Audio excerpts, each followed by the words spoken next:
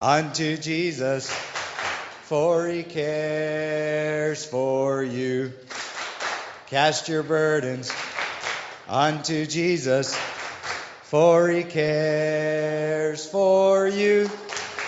Higher, higher, lift up Jesus, higher, higher, higher, higher, lift up Jesus, higher, higher, higher, higher, lift up Jesus, higher, higher, higher, higher, lift up Jesus, higher, higher, lower, lower, lower, Satan, lower, lower, lower, lower, lower, Satan, lower, lower, lower, lower, lower, Satan, lower, lower, lower, lower, lower, Satan, lower, lower, higher, higher, lift up Jesus, higher, higher, higher, higher, lift up Jesus, higher, higher, higher, higher, lift up Jesus, higher, higher, higher, higher, lift up Jesus, higher, higher. Okay. Think we can do King of the Jungle? No. Yes. Hey, I'll tell you what. Can I have that? Because I haven't seen you do motions in a long time.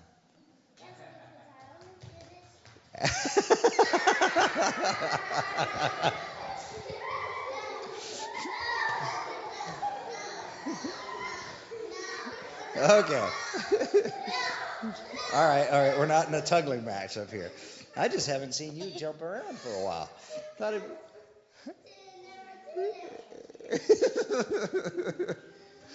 All right. So if we have all the girls sing Whaley, Whaley, Whaley, and all the boys out here too sing hoo, hoo. Who's the king of the jungle? Who is it? Well, God is ultimately the king of the jungle. The lion? Are you sure? They're also the king of the jungle.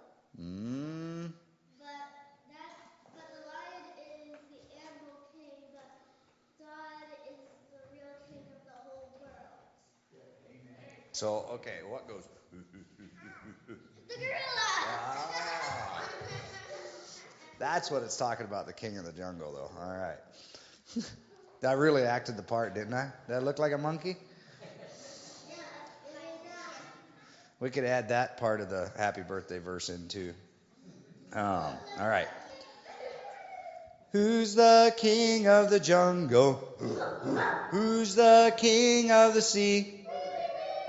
Who's the king of the universe? And who's the king of me? I tell you, J-E-S-U-S.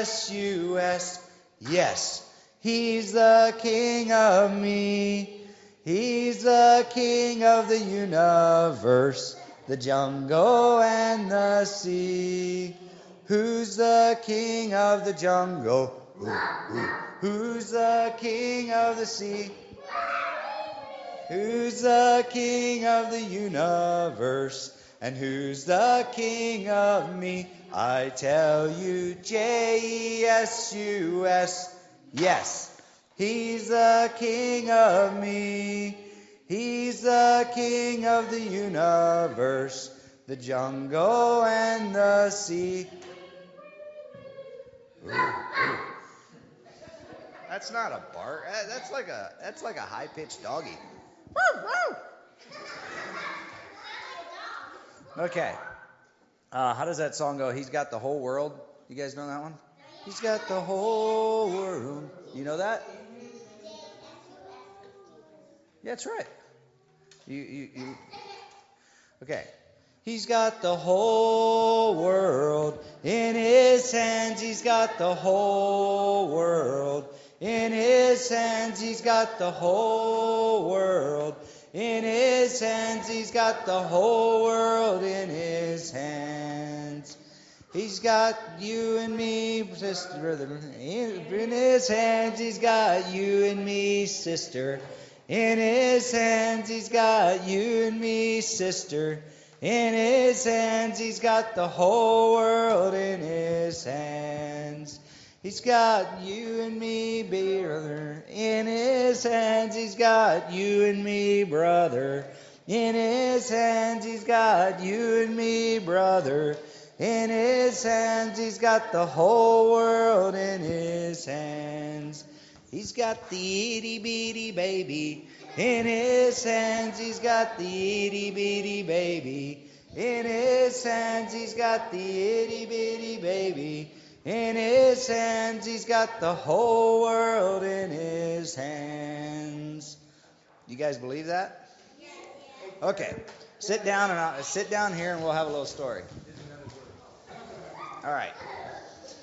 Okay. So you guys love this. You guys like this globe, right? Yeah. All right. Anybody? Can anybody tell me where Myanmar is? Myanmar, somewhere. Well, that's the United States, so it's definitely not there. Okay, I'll tell you, it's close to Thailand. Where's Thailand? Okay, so can any of you read? There's India. Okay, you're close. Right here. So hold up. This is Thailand. That little green one's Thailand. This one is Myanmar, Burma. This light green. Okay, so what does it mean to be a missionary? Okay, let's set this back now. You guys know? Okay, so we're over here. So we put it in perspective. We're here. And yes, Lexi, Canada's here. And then way over here, We're under the earth. on the other side, is Myanmar. Almost exactly across. Do you mean like in Asia? Yeah, it's in Asia. Yep. Or the people Republic This would be of China. This would be China. And this is Myanmar. Remember In India? Asia. You remember where India was? We talked about India before. This was India. So, but yeah, it's almost perfectly across from each other, right? Where we're at in Colorado versus there. We just need to go to India, then Pakistan. Are you guys That's where we're headed. Yep. Africa, and then we're going all the way to North America. Okay. So Like this globe is going to be so let's stop touching it now, so that way we don't spin it off its axis. Okay. So remember what I said? Let's not touch it. Okay. What does a missionary mean? Do you know what it means to be a missionary? It means You you baptize. baptize? Yeah, missionary would do that. There's other things first. What else would it mean? I don't know. Don't know? Share the gospel. Share the gospel. Okay. Who's usually missionaries?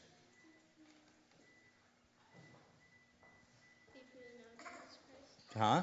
People who know Jesus Christ. Okay. Usually it's Christians that are usually missionaries. Do we have to go to a foreign country to be a missionary? You don't? Shh. Okay. Oh, yeah. This thing is always such a distraction. Okay. Let's put this back here. So, do we have to? I love this. The camera can't see me back there. So do you have to go to a foreign country to be a missionary? No. Are you sure? We're You're sure? So you can be a missionary here? Yeah. Okay. You can be a missionary anywhere. That's right. That's so true. Okay, so I'm going to actually read to you. We looked at Myanmar, right? So I'm going to read to you about some people that live in Myanmar that actually are missionaries there. Okay, here. Can we have that? And you want to sit down too? There. Here, can I have that, please? Thank you. Hide all the toys behind me here. Yeah, but I can still see the guitar. Okay. So a man and his wife, they completed seminary. So they went to school to be not missionaries, but more like spiritual leaders. We'll put it that way. And so they were asked, could you and your wife take care of two boys? The boys' ages were 5 and 7. Do we have anybody here that's 5? Yes. You're 5? Okay. Who's 7? Lexi? Oh, okay. So your guys' ages. So they had 2 boys. They asked them if they could take care of these 2 boys. They were children of new believers from separate families who were working in the fields. In other words, their families were farmers. Their parents feared that since they were now Christians, a rebel group would come and take the boys to use as child soldiers.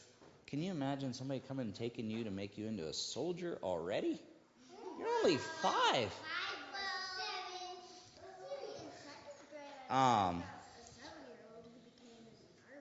Yeah, well, that's what they do with these children. Okay, so these families are, rebel groups are taken, I'm sorry. The rebel groups would take the boys to use for child soldiers. Families in areas where the rebel groups are active are commonly expected to give up a child, and Christian families are often forced to give up all their children as a penalty. Can we listen? Thank you.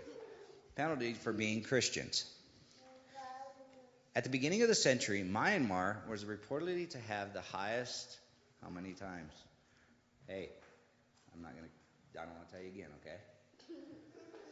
Here, listen. Turn like this, sit here, and then you can hear the story, okay? Okay, at the beginning of the century, Myanmar, so we looked at the country of Myanmar, right? We know which country it is. They were reported to have the highest number of child soldiers in the world. So this is like young little boys, like 7, 8, 9 years old. At that time, an estimated 20% of the country's 350,000 soldiers were children. Hey, you see that guy over by the post? He wants a word with you. 20% of the country's 350,000 soldiers were children. Do you know can you do math? What's 10% of 350,000? I did learn that, but I can come in first. So that would be 35,000. So that means 20% would be 70,000 soldiers. In third grade? 70,000. Can you wrap your head? What's the population of Greeley? Does anybody know?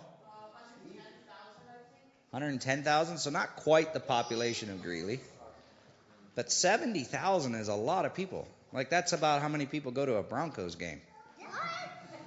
Yeah. So 70, they're all children and they're in the army already. And then the girls are traded off maybe to China or something like that. So Ken, this guy's name was Ken, and Ken prayed about how he and his wife could help the families. But 3 days later, before he could send a reply, his friend showed up at his house with the 2 boys. It was a shock and a surprise for me, Ken said, smiling. When Ken learned that one of the boys didn't have a father, he realized maybe his friend's question was an answer to his prayer. I grew up without having a father, so I know how difficult it is to not have a father or parents, he said. Whenever I meet a child without a parent, if there's a way I can help these children be as their father, I am willing to do that. Ken and his wife, Maya, already have 5 children of their own, ranging in age from 1 to 13. They didn't know how they would be able to feed 2 more, but they knew God would provide. So they committed themselves to loving the children as their own, providing them with an education and helping disciple them in their faith as long as they lived with them.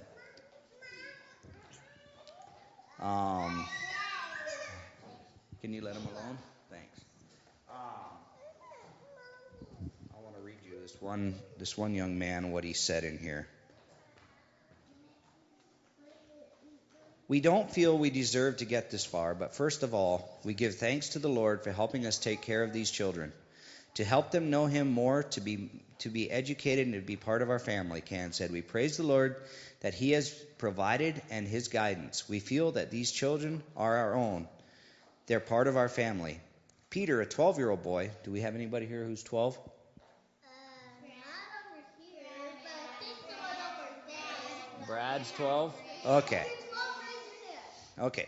So Peter, a 12-year-old boy whose parents were farmers and missionaries in a war-torn part of the country, said he has grown in many ways. If he had stayed with his parents, he probably would have been taken as a child soldier. Instead, he now leads worship, prayer, and youth Sunday school at church. Wow, Brad, you have some aspirations. We'll expect this next Sunday. When I was in a village, he said, I knew nothing about reading or playing guitar. I love to play guitar, and I love to read now. I've grown a lot in my spiritual life. Peter wants to study engineering in college. 10-year-old A. Chan Mei has lived with Ken and Maya for 2 years. She is grateful for their care, for the many siblings she has under their roof, and for her spiritual growth. We do devotions, and they are always teaching us about God and reading the Bible, she said. Every Sunday morning, we recite verses and sing songs together. If not for Ken and Maya's care, she likely would have been taken as a child bride. Maya said the best part of helping the children is simply being with them. The most important part, she added, is that they come to know Christ and they love God. And Can has pledged to always be there for the children, just like his heavenly Father has been there for him. I always tell them, until I'm breathing my final breath, I am your father. Okay, so they live in Myanmar, and they're taking care of children. Just a couple. It's not like they have a huge home, but they have 5 or 6 or 8 children in their house at one time. That's a lot of kids. And over there, it's not so easy to feed them either. So I'm sure it's a lot of work. But what are they doing? What were they saying? What were the children saying they're doing for them? Besides giving them a place to live. Did you hear? What are they doing? How? What are they doing? How are they helping them? Yeah, they're teaching them about God. They're having devotions with them. I mean, you got a 12-year-old that's leading worship and children's Bible lesson. Brad would be up here teaching you guys. How would that be? That'd be cool. Can you imagine Brad stringing that many words together outside of talking about the Broncos? So they teach him about Christ. That's the greatest thing, right? So wherever you are, don't forget, you can be a missionary there. You can be a missionary here. Or you can go somewhere else to be a missionary too. But we always want to just teach and tell others about Jesus and what he's doing in our lives. And if God is real in our lives, it's something that we really want to share with others.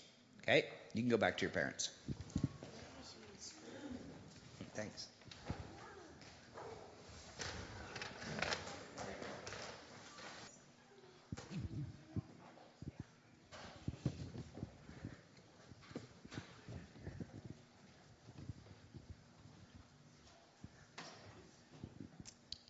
Good morning to everyone this morning. It's good to be back myself again. Been out for the past couple of weeks, so it is an honor and a pleasure to be back here. I want to extend a hearty welcome to anybody. If this is your first time here, welcome, and everybody. If you are new to the facility, the restrooms are down the hallway at the across the hallway on the end. There's tea, coffee, generally water in the back. If you care to do so, please don't do it all at the same time. But we have a fellowship meal planned for after the service, so please do hang around for that. We'd love to share and partake in that way. Thank you, Brother Drew, for the worship this morning. Carrie for sharing for the children's lesson. Looks like we have a ladies' tea party. Katie, is that your? Okay, so looks like a ladies' and daughters' tea party is planned for Thursday, October 13th at 2 p.m. Details to come. It sounds like Katie might be in charge of that, so be in touch with her for the ladies and for the ladies and the daughters.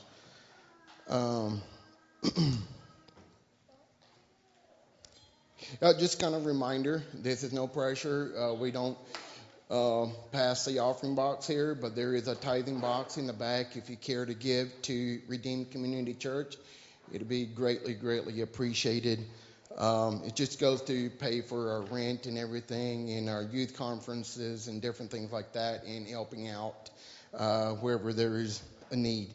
So also, if you do pay in check, make it out to Redeemed Community Church and pay via PayPal or however.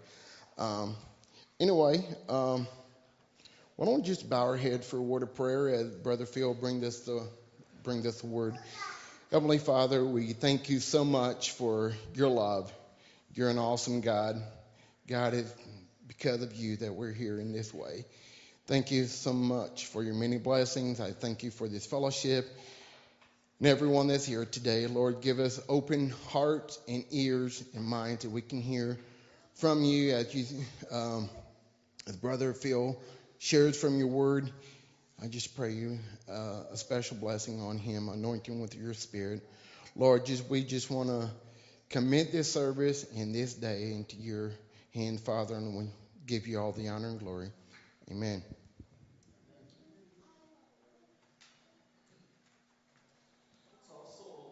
Pray for Ron and Linda, especially Linda. She had knee surgery.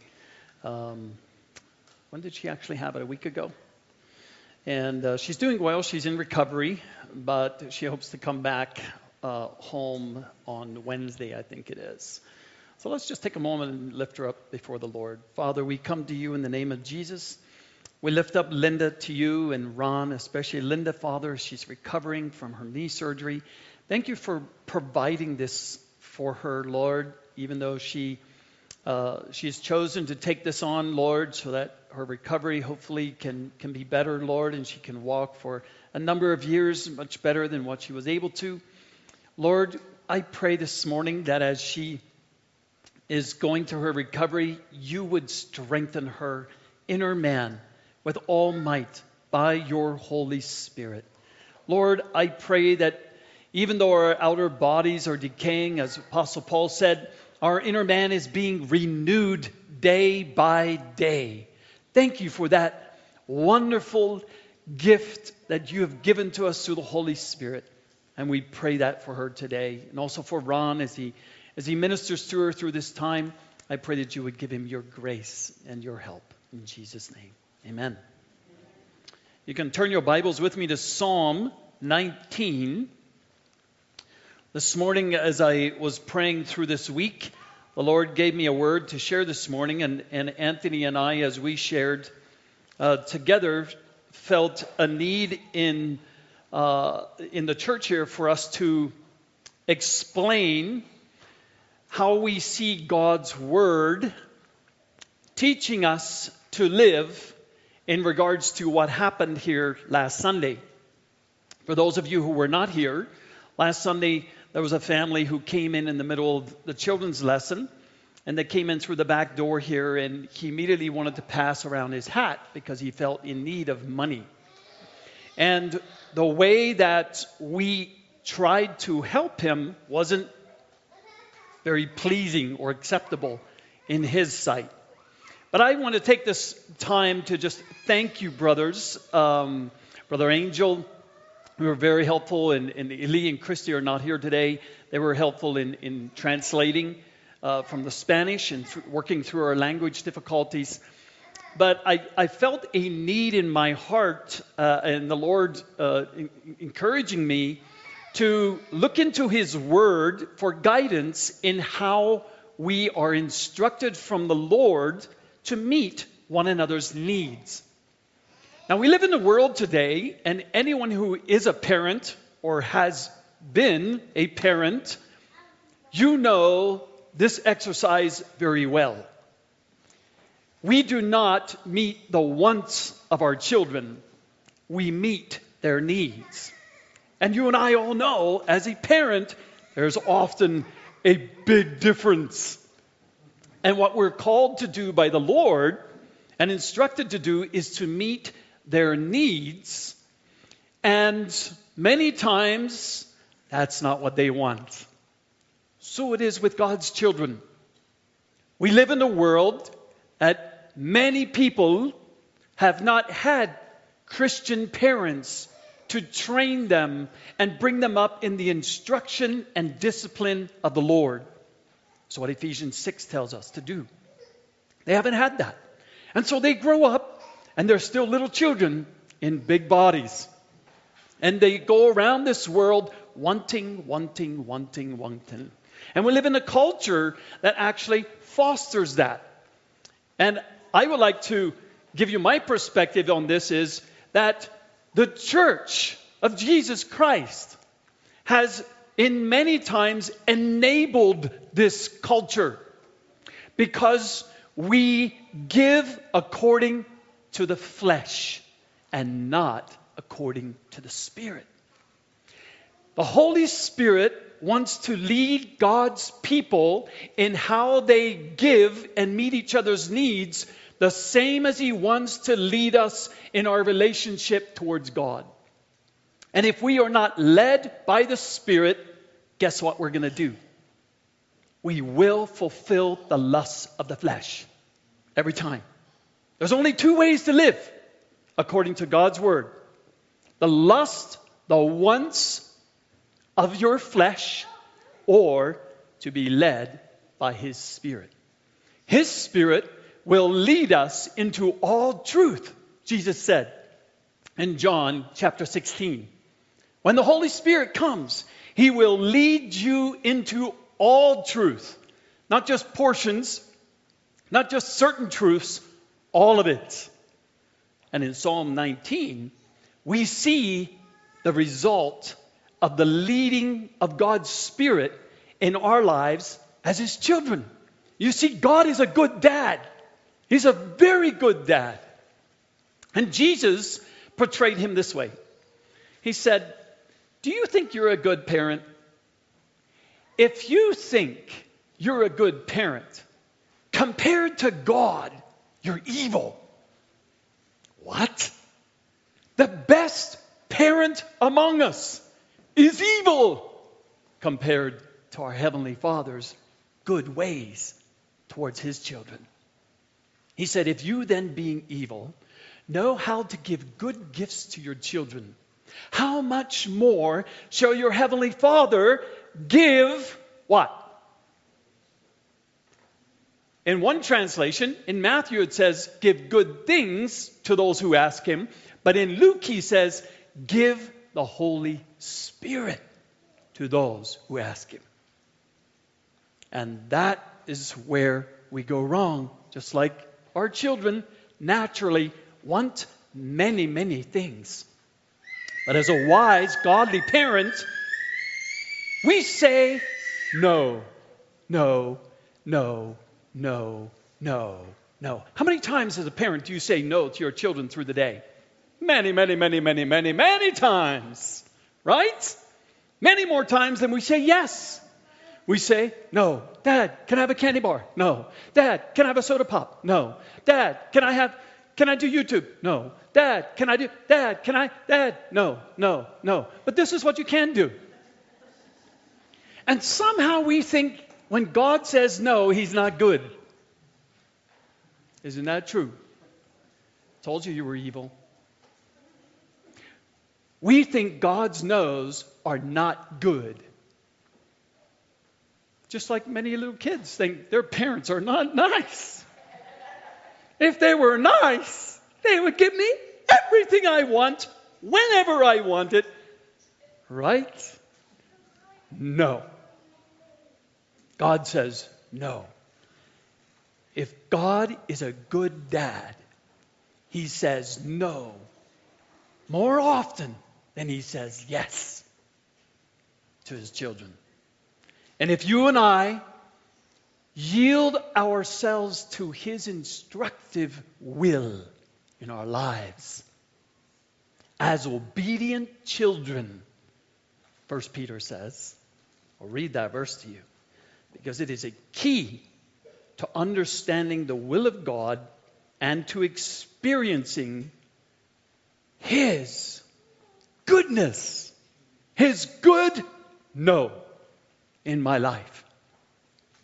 1 Peter chapter 1 verse 14. As obedient children, do not be conformed to the former lusts or wants which were yours in your ignorance. But like the Holy One who called you, be holy yourselves in all your behavior. Because it is written, you shall be holy, or I am holy.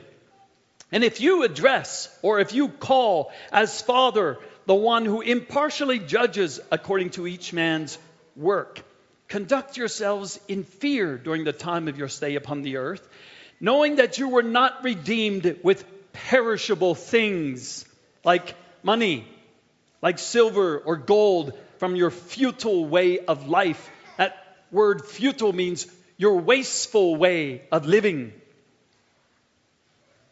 Your futile way of life inherited from your forefathers, but with precious blood as of a lamb unblemished, spotless, the blood of Christ. That's what we sang about this morning, right? The spotless lamb. So now, turn with me to Psalm 19. The law of the Lord is perfect. What does it do to you? What does it do? revives, converts, restores. All of those in different translations. Restores our soul. Now, what is your soul? Can someone tell me what part of your being your soul is? In 1 Thessalonians 5, Paul prays and he says, I pray that God would sanctify your body, soul, and spirit. There are three components to my being. Which part is the soul? You want to take a guess? The soul has three main components by which we know it. Your will, your emotion, and your intellect. Your five senses. Now, some of that is physical as well. But your soul is your will, I want. Don't we see that in little children? No. When they're very little, they'll say that. If dad or mom gives them an instruction that goes against their will. And oh wow, don't we see their emotions? As soon as dad or mama says no, or leads them away, wah, it all comes out. That's the emotion. And then if you sit down and you try to reason with them, talk with them, you'll get their intellect. They'll give you 1,000 or 100 different reasons of why you're wrong and they think they deserve a candy bar. That's your soul. God's word restores, converts, renews or revives our soul. And that word convert is really powerful. The word restore simply means, it all means the same. It means to take back to its original design. It brings your soul, your will, your emotion, and your mind back to the way God had first created Adam in the garden before sin came. Isn't that wonderful? That experience is God's Holy Spirit through His Word working in us, and we call it conversion. It means we're converted. We're changed from this person into the way that we were created to be. God's original creation. The law of the Lord is perfect, restoring the soul. The testimony of the Lord is sure. When God's word comes and it restores your soul, you have a testimony. It comes out by the word of their testimony. And that is sure. It's undeniable.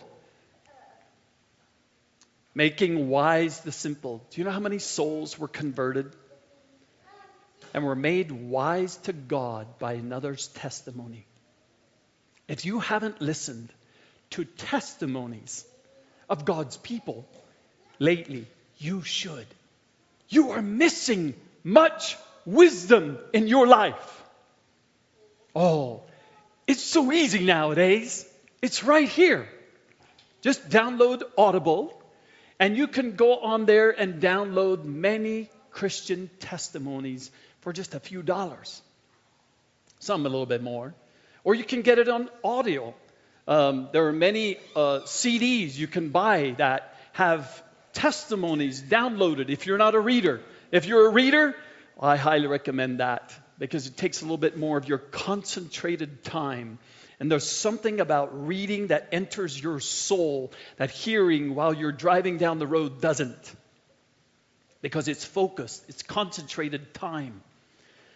So, if you're feeling a bit confused and unwise and foolish, try listening to God's testimonies, beginning with His Word. Did you know most of the Bible is a written testimonies?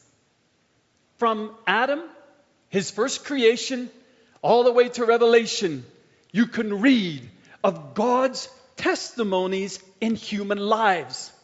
And this is the power of it. It takes the truth of God's Word and makes it human. A real life testimony. And it becomes a sure thing. You hear the truth, and now you see it lived out. And it gives you wisdom. Strongly recommend it. If your Christian life is without the testimony of the Lord, you'll be missing a lot of God's wisdom. Because God also lives out His word in many different ways in human lives. I like how one brother put it some years ago. It's the conspiracy of the earthen vessel.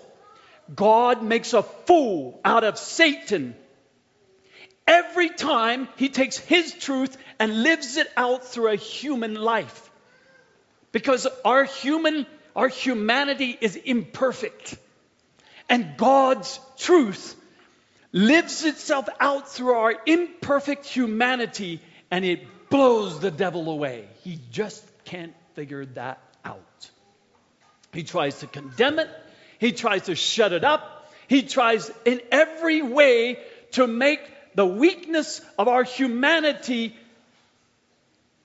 just do away with God's truth. Instead, it projects God's truth. It puts it into a megaphone. Your life becomes his megaphone of truth. The other night, we were sitting down here. It was a nice, cool night. And the boys and I started a fire in our little fire pit. And I was sitting out there watching the fire burn. It was just like, after a while, you know how you can kind of, if you lay the logs down carefully, you can create this like perfect fire. And that's what we had. I thought to myself, that's a perfect fire.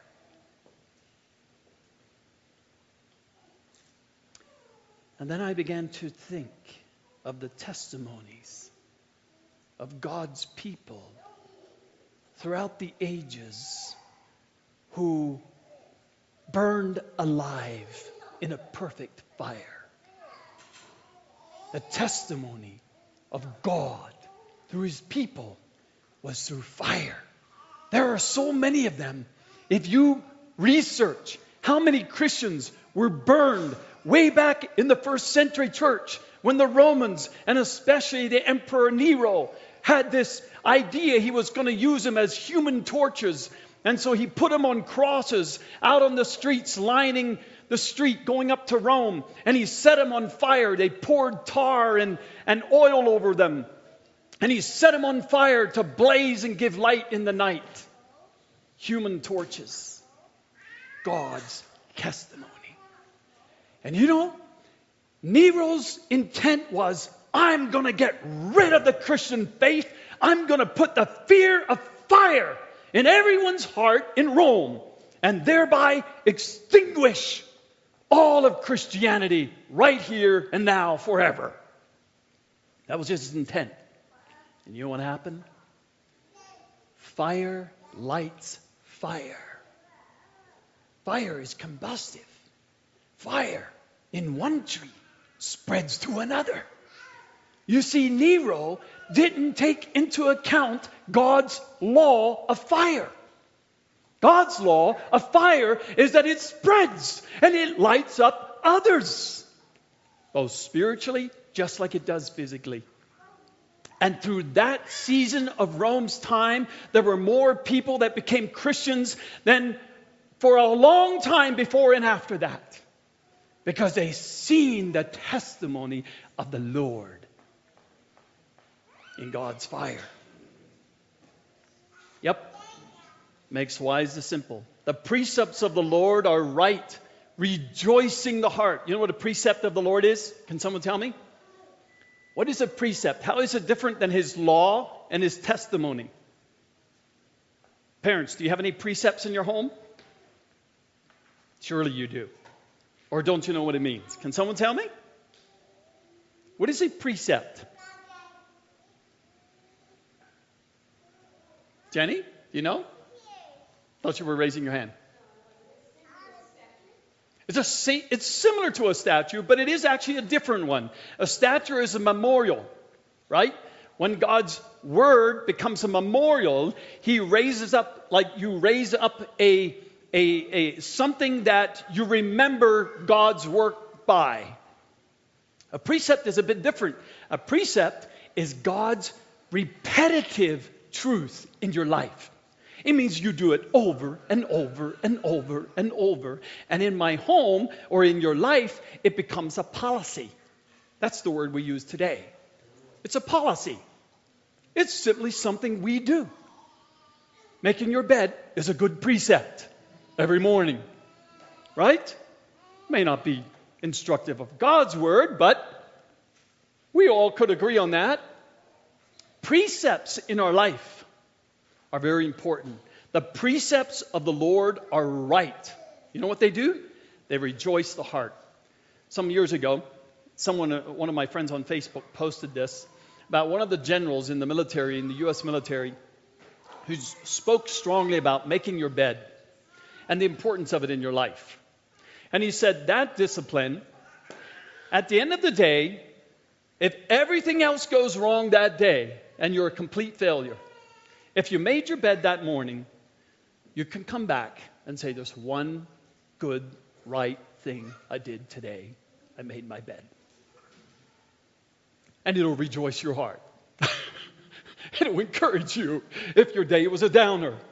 Well, maybe you should try that. If a military general says that that's a precept in the military and it works and they've proven that it works and it builds character, God's precepts will rejoice your heart. And this is really important, dear brother and sister. If God's word never becomes a policy in your life, a repetitive truth you do every day. Not because you feel like it. That's your soul. Not because you want to. That's your soul. Not because you think you should. That's your soul. Because he says so. That's it. Because he says so. As an obedient child, I do it. When God's precepts in your life, when God's truth becomes a precept, it'll bring so much hidden joy. It's a regular source of sugar. And you need it. Right? We all need our sugar. We think so. What does sugar do to you? Same thing as coffee. Those who think they need their morning coffee. What does it do to you? It somehow makes you happier. Right? You were feeling a bit down and you're dragging and you're a bit moody and it just gives you a boost. All of a sudden, you feel a little different. There's a little joy, a little happiness to life. God's precepts do this to you. And if you're missing God's precepts in your life, dear brother, sister, you're being cheated. Regularly robbed of the devil. And that's his mission.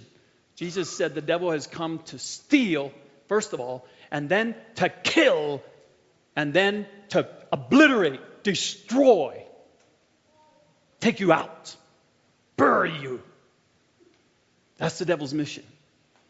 And if you let him do that with God's truth in your life, you'll miss. You'll be robbed. And there's no joy in being robbed. I wonder we're so miserable. You're being robbed every day. You ever found a guy who's happily robbed every day? What gives you so much joy today, brother? Oh, I get robbed every day, man. Really? How many of you have heard the testimony of Otto Koning, a Dutch missionary in the South Indies, was it? Yeah. Papua New Guinea. Thank you. You should listen to that testimony, by the way. It would encourage you. Well, he got robbed every day. He had pineapple trees and he had a garden. And these native people that were there had this concept. What's his is mine. If I can get it, it's mine. Why shouldn't I? It's ripe. The pineapple is ripe. I'm just going to get it and eat it. He can't eat all the pineapples. He must have put them there for me. And it frustrated him incredibly until, as he tells his story, God did a work in his heart. And he began to see they're not his after all. It's God's garden and God's pineapples. But anyway, being robbed is not a pleasant experience. The fear of the Lord is clean, enduring forever. It brings you into the awesome presence of God when you live this way. The awesome. of his judgments. You see, our natural man will rebel against God. We say his judgments are wrong. We're like Israel in Malachi and in Hosea, I think it is, in those two where he says, God says, you say to me, my people, you say to me, my way is not fair. That's what they were saying to God. You're not fair. And God was saying, is my way not fair? My way is fair. My way is right. But our natural man does not understand or accept that from God until we come to him as a good dad and we begin to experience the beauty, the blessing, and the joy of obedience. The beauty, the blessing, and the joy of obedience to his word. The judgments of the Lord are true. They are righteous altogether. So one of those that I want to share with you, I felt like I needed to lay this foundation down because if God's word is not our foundation of truth, even we as Christians, this becomes the most spiritual, soulish reason that many Christians are led astray today is because they say, the Spirit told me. Oh, the Spirit led me. What Spirit led you? I don't doubt that a Spirit led you. But what Spirit is the key question. And so, in what I'm going to share with you today, we live in a culture which I believe to be the devil's culture. Unfortunately, it has affected the church. And many, perhaps in the Christian church, many Christians have been deceived through their soul.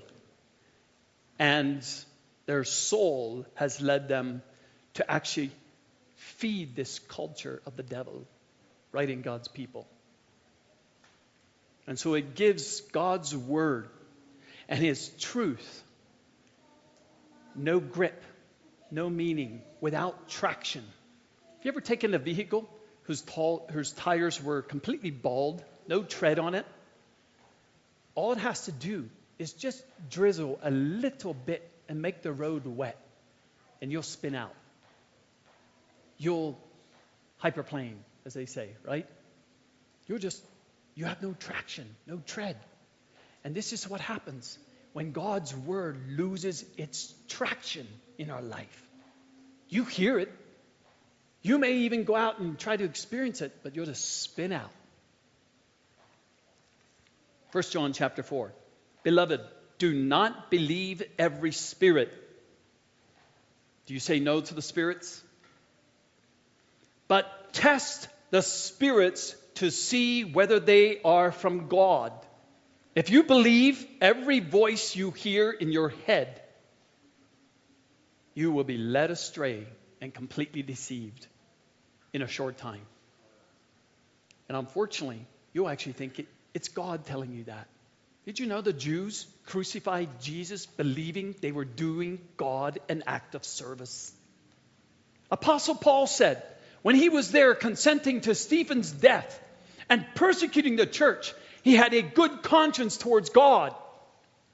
He was doing it in faith and good conscience. He believed he was doing God his service. And you can be the same way. We can be fighting against God and feeding and even giving the devil a handout and believing somehow we're doing God a service. Unless we test the Spirit. You must, in your Christian life, test the spirits to see whether they be of God. How do you test the Spirit, by the way? Jesus, on the Sermon on the Mount, told us how we can discern who is a false prophet. Can someone tell me how you discern that? How do you discern a false prophet? Do you? The prophecies don't come true? Okay. But that's not exactly what Jesus said. By your fruits you shall know them. By their fruits you shall know them. How do you get to experience a man's fruit? The fruit of the Spirit is love, joy, peace, long-suffering, gentleness, goodness, faith, meekness, temperance, or self-control. Against such there is no law. When that fruit doesn't come out of his life, when you test it, and you know, if he's a briar, Jesus said the opposite is one who brings forth briars, words that sting and cut. By this you shall know the Spirit of God. He said, but test the Spirit to see whether they are from God, because many false prophets have gone out into the world. By this you shall know the Spirit of God. Every spirit that confesses that Jesus Christ has come in the flesh is from God. Now, you may turn your Bibles with me to 1 Thessalonians. Actually, I'm going to begin in 2 Thessalonians and just go there because time's getting away from me. 2 Thessalonians chapter 3. Now, this may be one of the most rare, unpopular truths that you hear preached on a Sunday morning. If a man should not work, you shouldn't be eating either. True or false?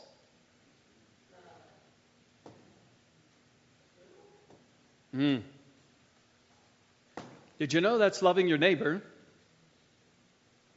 If you love your neighbor, you won't feed him if he isn't working. What? Have you ever heard of such a thing? True or false? Have you ever tested this spirit? Do you see why I say that we live in a church culture? Because the world has developed this culture that it's good to share and always share and unequivocally share your goods. I mean, we live in a culture where philanthropy, as they call it, is glorified. In fact, it's your responsibility to give a lot of your money away. But did you know that Apostle Paul said to Timothy, instruct those who are rich in this world to enjoy their riches. That's exactly what he said. And he said also to be rich in good works. To enjoy freely God's gift in your life. Not to make sure everyone knows how much you're giving this year.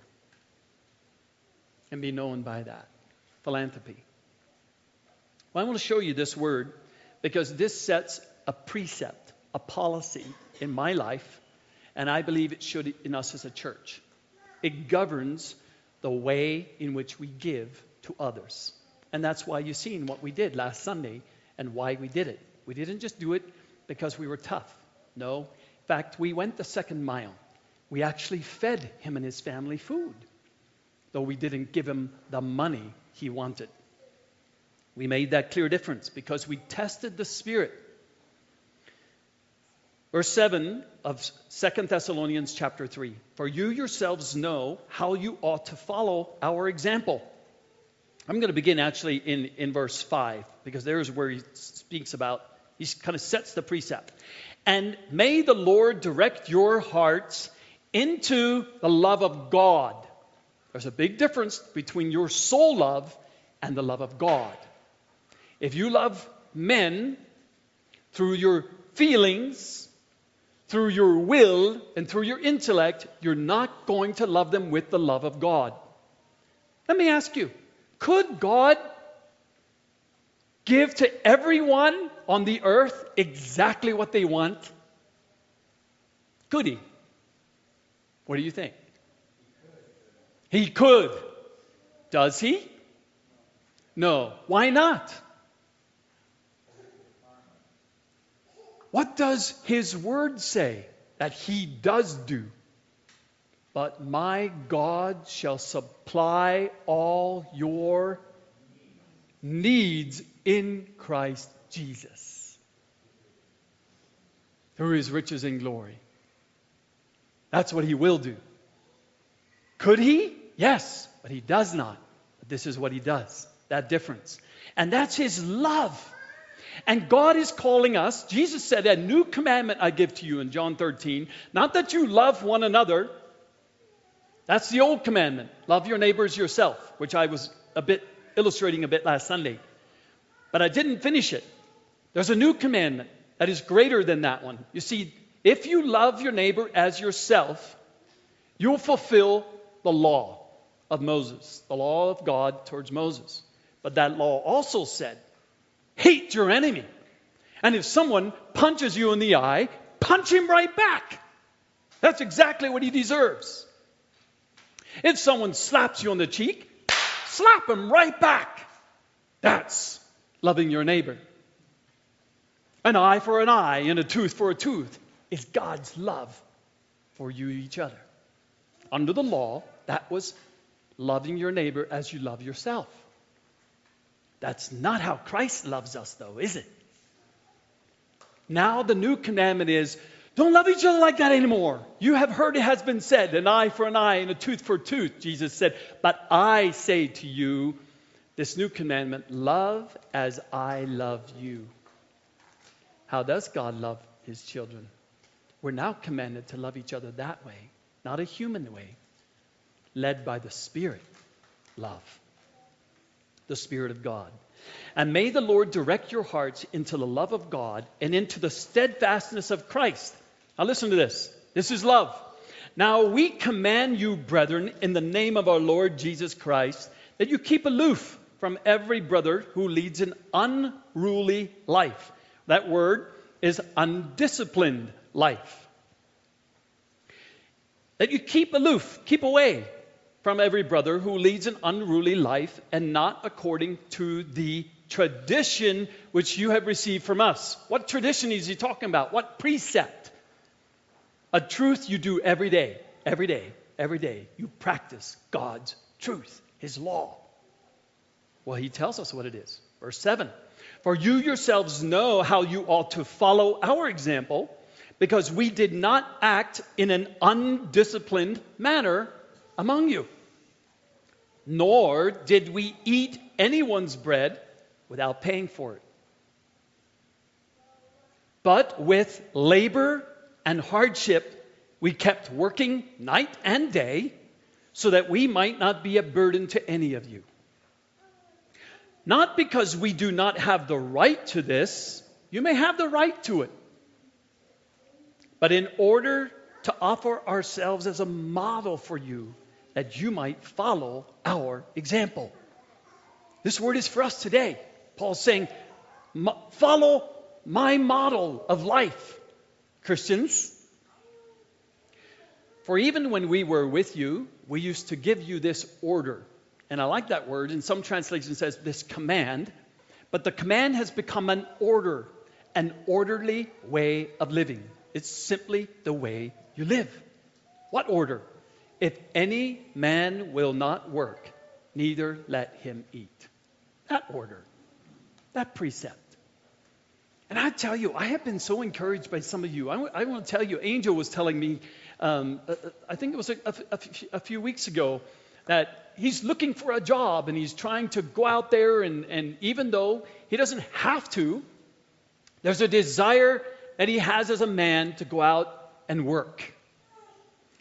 Kent started another job after his stroke, and these elderly men among us have this desire to go out there and work with their hands. Eating becomes fulfilling when you've worked for it. Otherwise, it bloats you. There's no fulfillment in it. You just become bloated. You get the feeling of being a glutton. But if you've worked hard for that food, it's fulfilling. This is God's order. For we hear that some among you are leading an undisciplined life, doing no work at all, but acting like busybodies. You know what a busybody is? A body who is busy in other people's matters. He's busy, but he's not working. He's busy, but he's not providing for himself. That's a busybody. Now, such persons we command and exhort in the Lord Jesus Christ to work in quiet fashion and to eat their own bread. This was a precept in the church that Paul taught, lived, and taught. Commanded in the church. I was listening last night again. There's a dear friend of mine, one of my heroes of the faith. His name is David Pawson. He's now with the Lord. And if you want to listen, you can YouTube him. He has many sermons there. David Pawson, Pawson.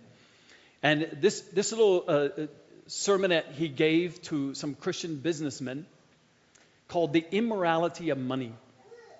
And he was 82 years old when he was sharing this.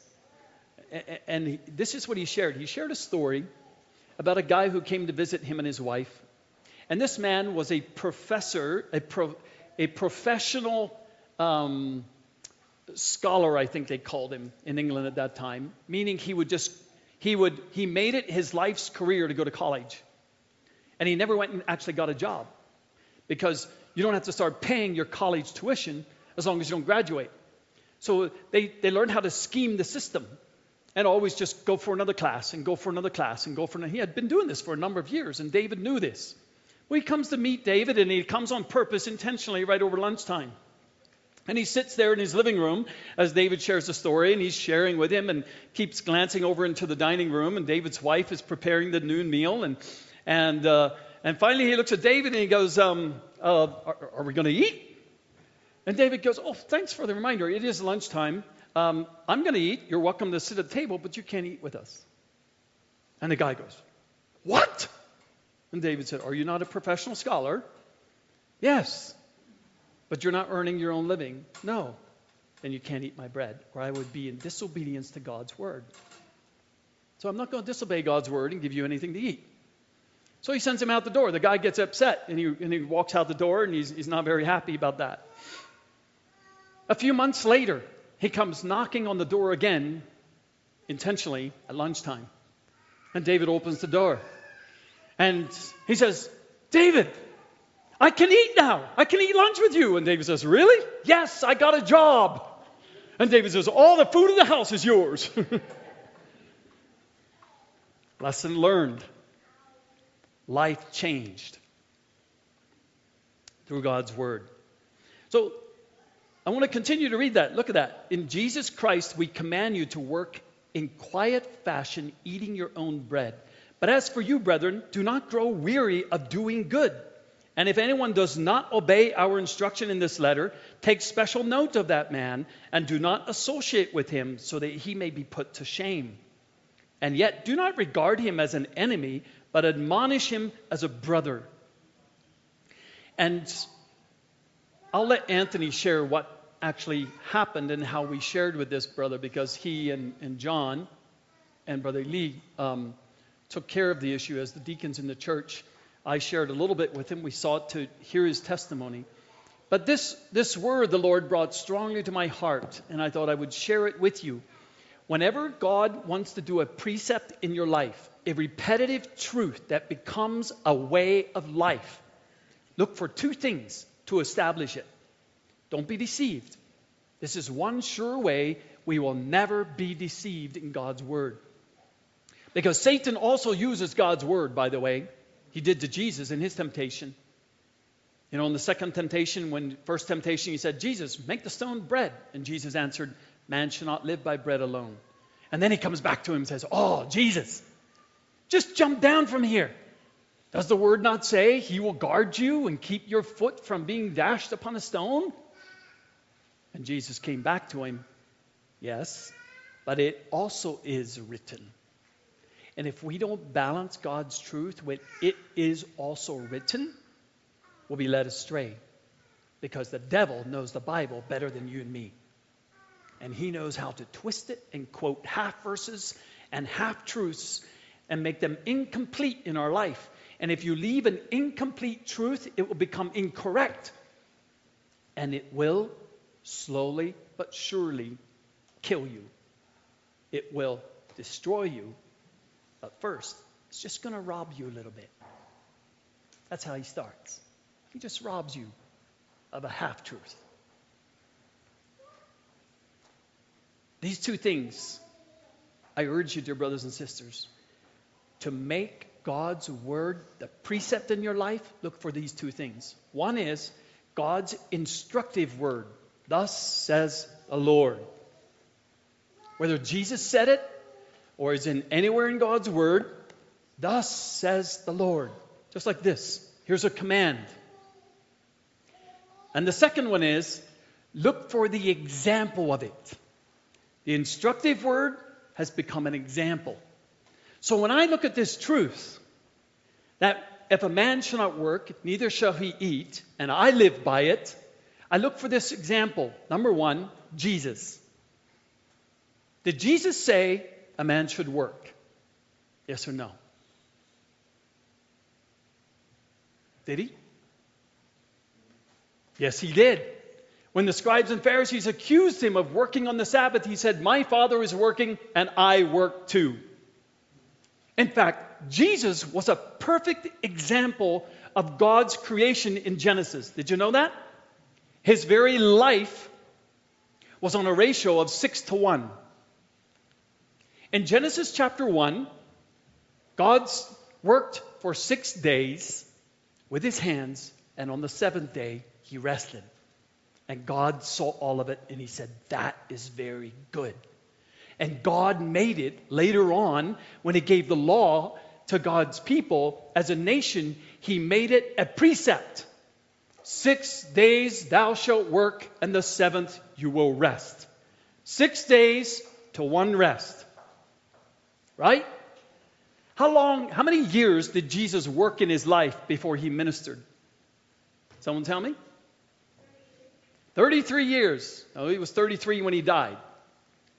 So, I'll put it this way. When did Jesus say, I must be about my Father's business? When he was 12. When he was 12 years old, he apparently realized that. Enough to share it with his parents. Then what did he do then? After he said that, what did he do? He went home, and what did he do at home? He worked. For how many years? 18 years. And then he ministered for how many years? 3. That's a 6-1 ratio, is it not? It is. He lived the exact created way that his Father did. You see, Jesus said, I came to do my Father's will. John says, he came to explain the Father to us. And in Colossians says, he is the express image of God. Boy, isn't that a good example to you? It is to me. 6 days thou shalt work, and 1 day you shall rest. Jesus worked. The other thing Jesus did not do, he never gave any money to the poor. That'll rattle your cage, will it? Look for the example of Jesus' ministry. In Luke chapter 4, when Jesus began his ministry in the synagogue, he read the prophecy of Isaiah 61. And he said, today this is fulfilled in your ears. Now there was something he was to give to the poor. What was it? Someone tell me? Nope. Luke chapter 4. Hank. The gospel. He lists all of these things. He says the blind will see, the lame will walk, the deaf will hear, and the gospel will be preached to the poor. What gospel? God's truth, his precepts of what he created man to do and be on the earth. God created man to work. Work is not the curse. Sin is the curse. The curse of sin was the sweat of our brow. But Adam was created to work in the garden and keep the earth. Sin made it the curse of the sweat. But work was before sin. God created us to work. God works. Jesus worked. Now Jesus did minister to the poor. How did he minister to them? He met their need. He met their need, not their wants. And that's how Jesus lived. He instructed and he lived this way. And in Matthew 11, when John says, "Are you really the one?" You know, John the Baptist was put in prison. He began to question, "Jesus, are you really the one?" Then Jesus said, "Go show John what you see." And again, he went out and he healed a lot of people. He opened their eyes. He caused the lame to walk. And he said, "And the gospel is preached to the poor." That's what he did. Do you and I do that as an example? I have a really good friend who's been a missionary in Africa for many, many years now, over 20 years. He's given his life as a missionary in Africa. This is what he told me. He was sent up into northern Africa, into some of the most poorest, remotest villages on the earth. And it reminds me when I was in India some years ago, we went into some of those poorest, remotest villages where there was only one three-sided shelter. That was the house, that was the barn, the pigs lived there, the cows were there, and the kids were playing there, and the woman was cooking right there, and that's all they had. And when I went into that village, and I asked the Lord, what should I say to these people? Should I give them more money?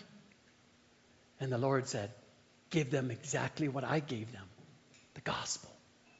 My friend in Africa told me that the Lord gave him this conviction.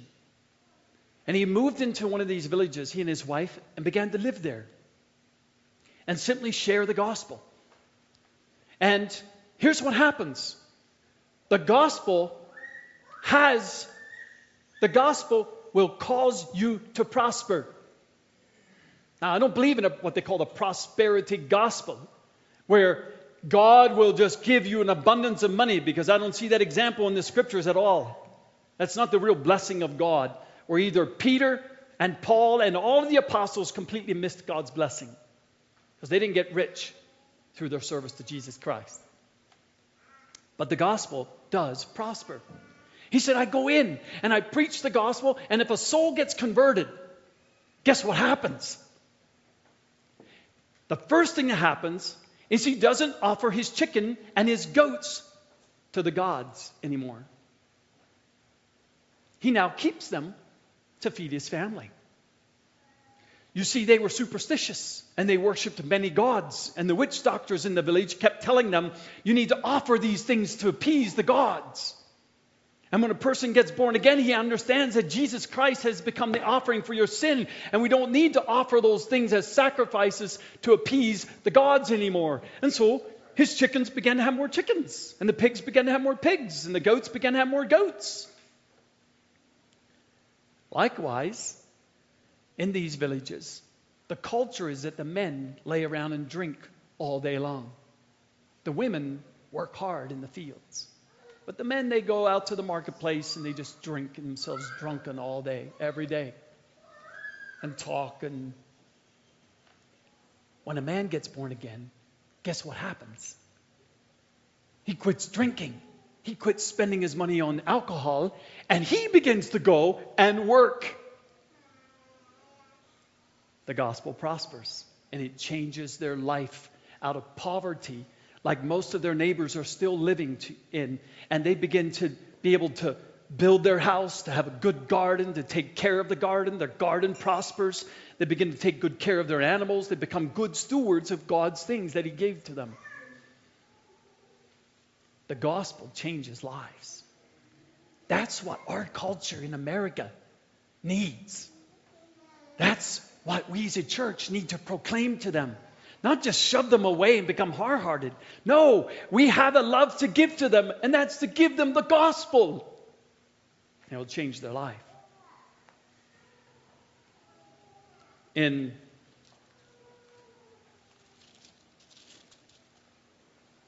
First John chapter 3,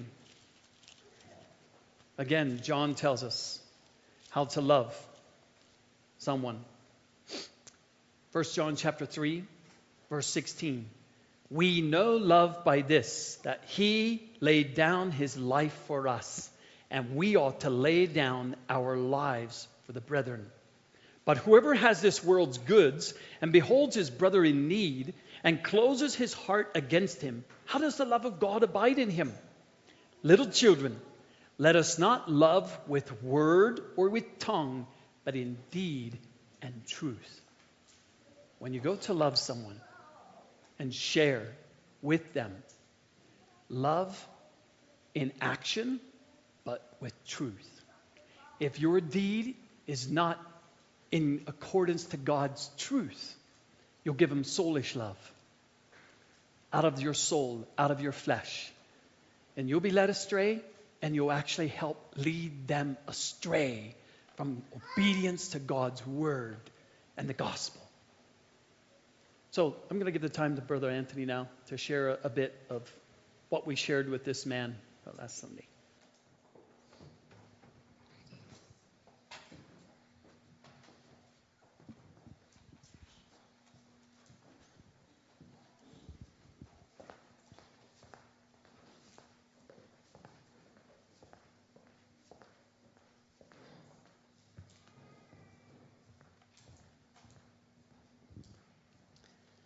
Thank you, Phil, for sharing the word.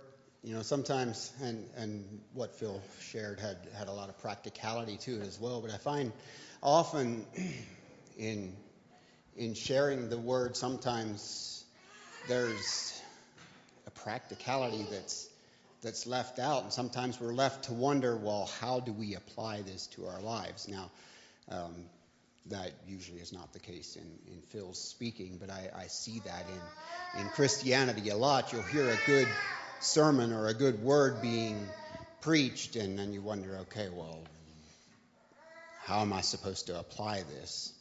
And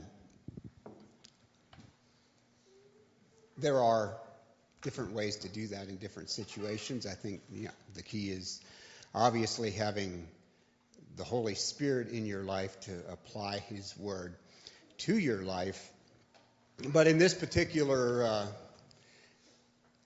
topic here, there are things that I felt the Lord teaching me over the years, things that I especially learned from my father and from other people as well, and that it developed convictions in my own life on how to give, how to share, and that has also become on a practical level in the church here, and how we share as well. There are practical ways that we do that, and what happened this past Sunday, and what I say here is not to demean anybody or to call out the family that was here yesterday. They were people that had very real needs. Probably a lot of them were different than what they thought they were, but this is not what that is about. I believe God gives us these kind of situations to give us instruction and to see how we are going to apply His word. And I believe we did that to the best of our ability this past Sunday. And I want to share that with you just to show how this has worked in a practical way on the church level, and also some of the things that it has done for me in my personal life over the years. One thing that I learned from my dad was, for quite a few years, they lived in the Phoenix, Arizona area, and because of the warmer weather, the not so cold winters, there are a lot of homeless people. There are a lot of people that stand around begging for things. And you see that around here too, but out there it's especially bad because the weather's not as harsh, and it's easier for people to live without nothing. And so there you have people coming up to you just all the time in the city asking for something, asking for handouts. And what I learned a lot from my dad, he would very, very seldom, I don't know if I've ever saw him just handing out cash, but he would go up to the person, their sign says, hey, I'm hungry, my kids are hungry, whatever. Oh, okay, well, there's a fast food restaurant. I'll take you over there. I'll get you some food. I'll buy you food for your kids. Sometimes they would take him up on it, and the next time, no, just give me cash. Just give me cash. Well, you want gas for your car, and I've done this already. Okay, well, where's your car? I'll go fill it up with gas. Oh, well, yeah, it's not that close by. Just give me some cash. I've had it go both ways with people. So that's a practical way you can try to meet somebody's need without just handing them money you have no idea what they're going to do with or what they're going to be good stewards of.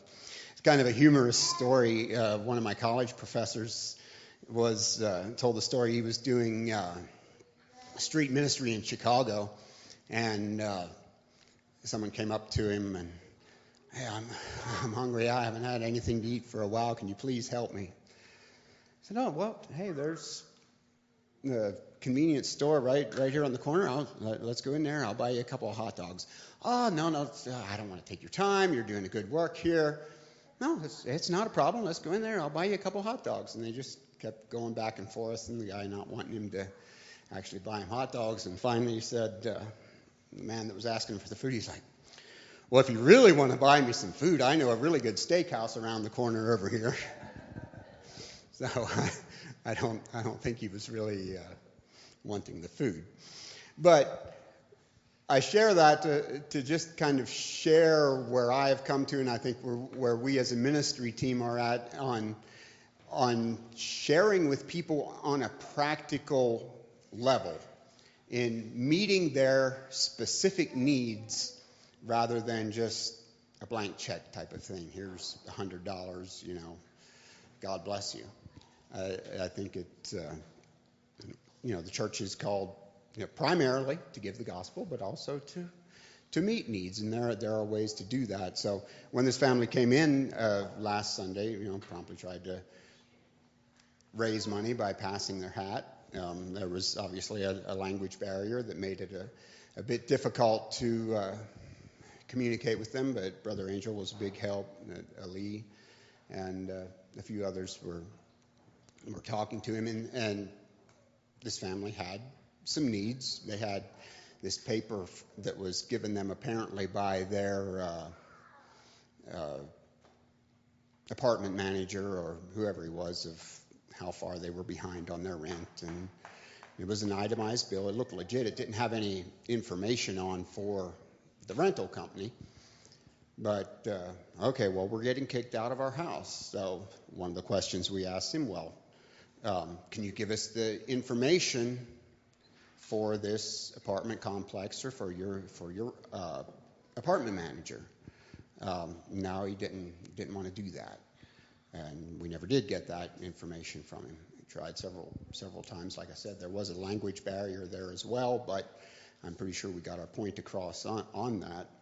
And the next thing that was wanted was we're actually moving to California. We're going to go out there. I have my brother out there. We need help to get to California. And so again, we asked him, well, can we have your brother's information? Maybe we can collaborate with your brother to help you get settled in California, and you'll get a job out there, that kind of thing. And he didn't want to give us that information either. He had mentioned something about their vehicle not working. I think he originally said it was in the shop, but they actually did have it here.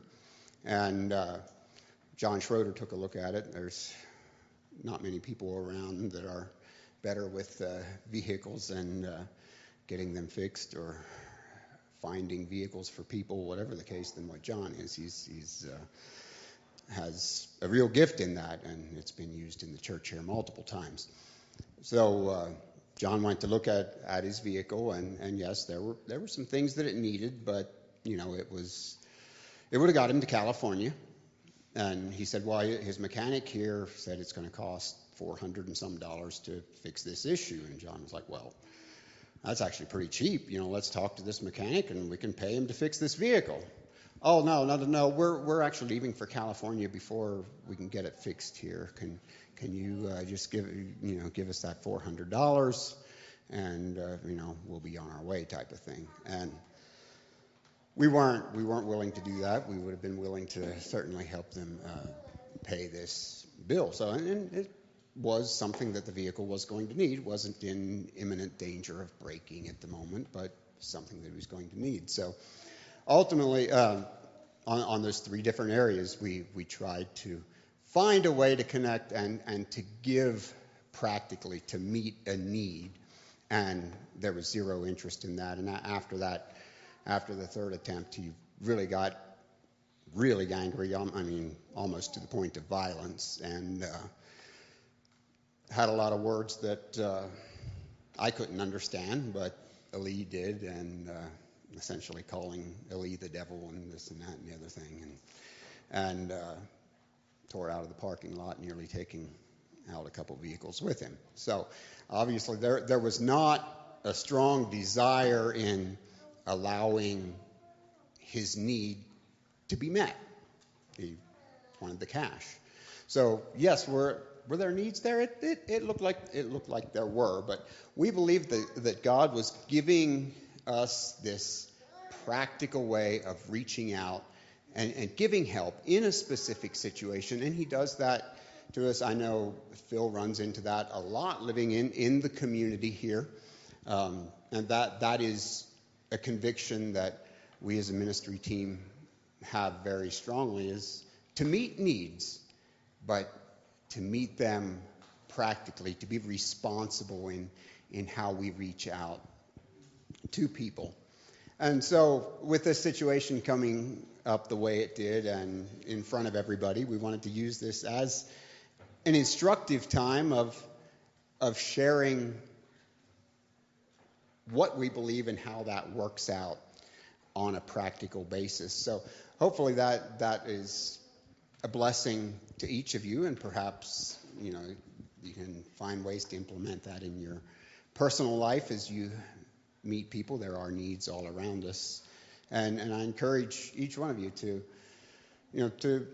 take it as a serious matter when people ask for help, and really ask the Lord, how shall I help them? How can I do this practically? Because God opens up a lot of doors for us into people's lives by helping them practically. So that's mostly what I have to share about it, and I pray that'll be a blessing to you and give you a fuller understanding of the things that took place here last Sunday, and a fuller understanding of what our vision is as a church in reaching out and meeting the needs of others. So, God bless you. Dave, do you want to close the service?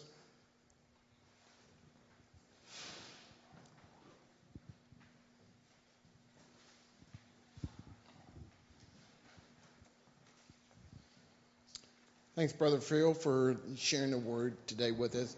I was kind of challenged for myself, what precepts, like what are my policies in my life, in my home. And it just, if it, the physical, mentally, spiritually, whatever.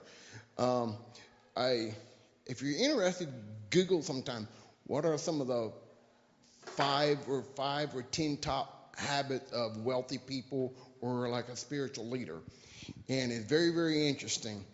And it just, by having those precepts and practice those daily, it disciplines yourself in other areas of life.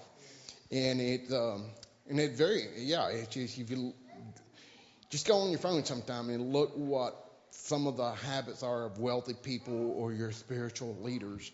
It's very, very interesting. And it's just kind of a very healthy reminder for me again, is what am I doing every day? What am I doing with my time? And so, anyway, I don't want to hold you any longer. I think the food is pretty close to being prepared here. So why don't we all rise, those of you can, and we'll ask the blessing on the new meal. Heavenly Father, we thank you and praise you again for who you are.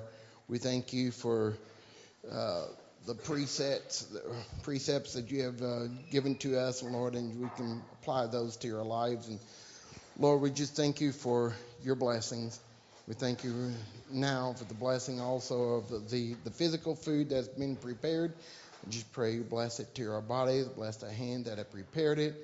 Lord, I just pray that you be with us throughout this day. We ask all things in your name. Amen. You're dismissed.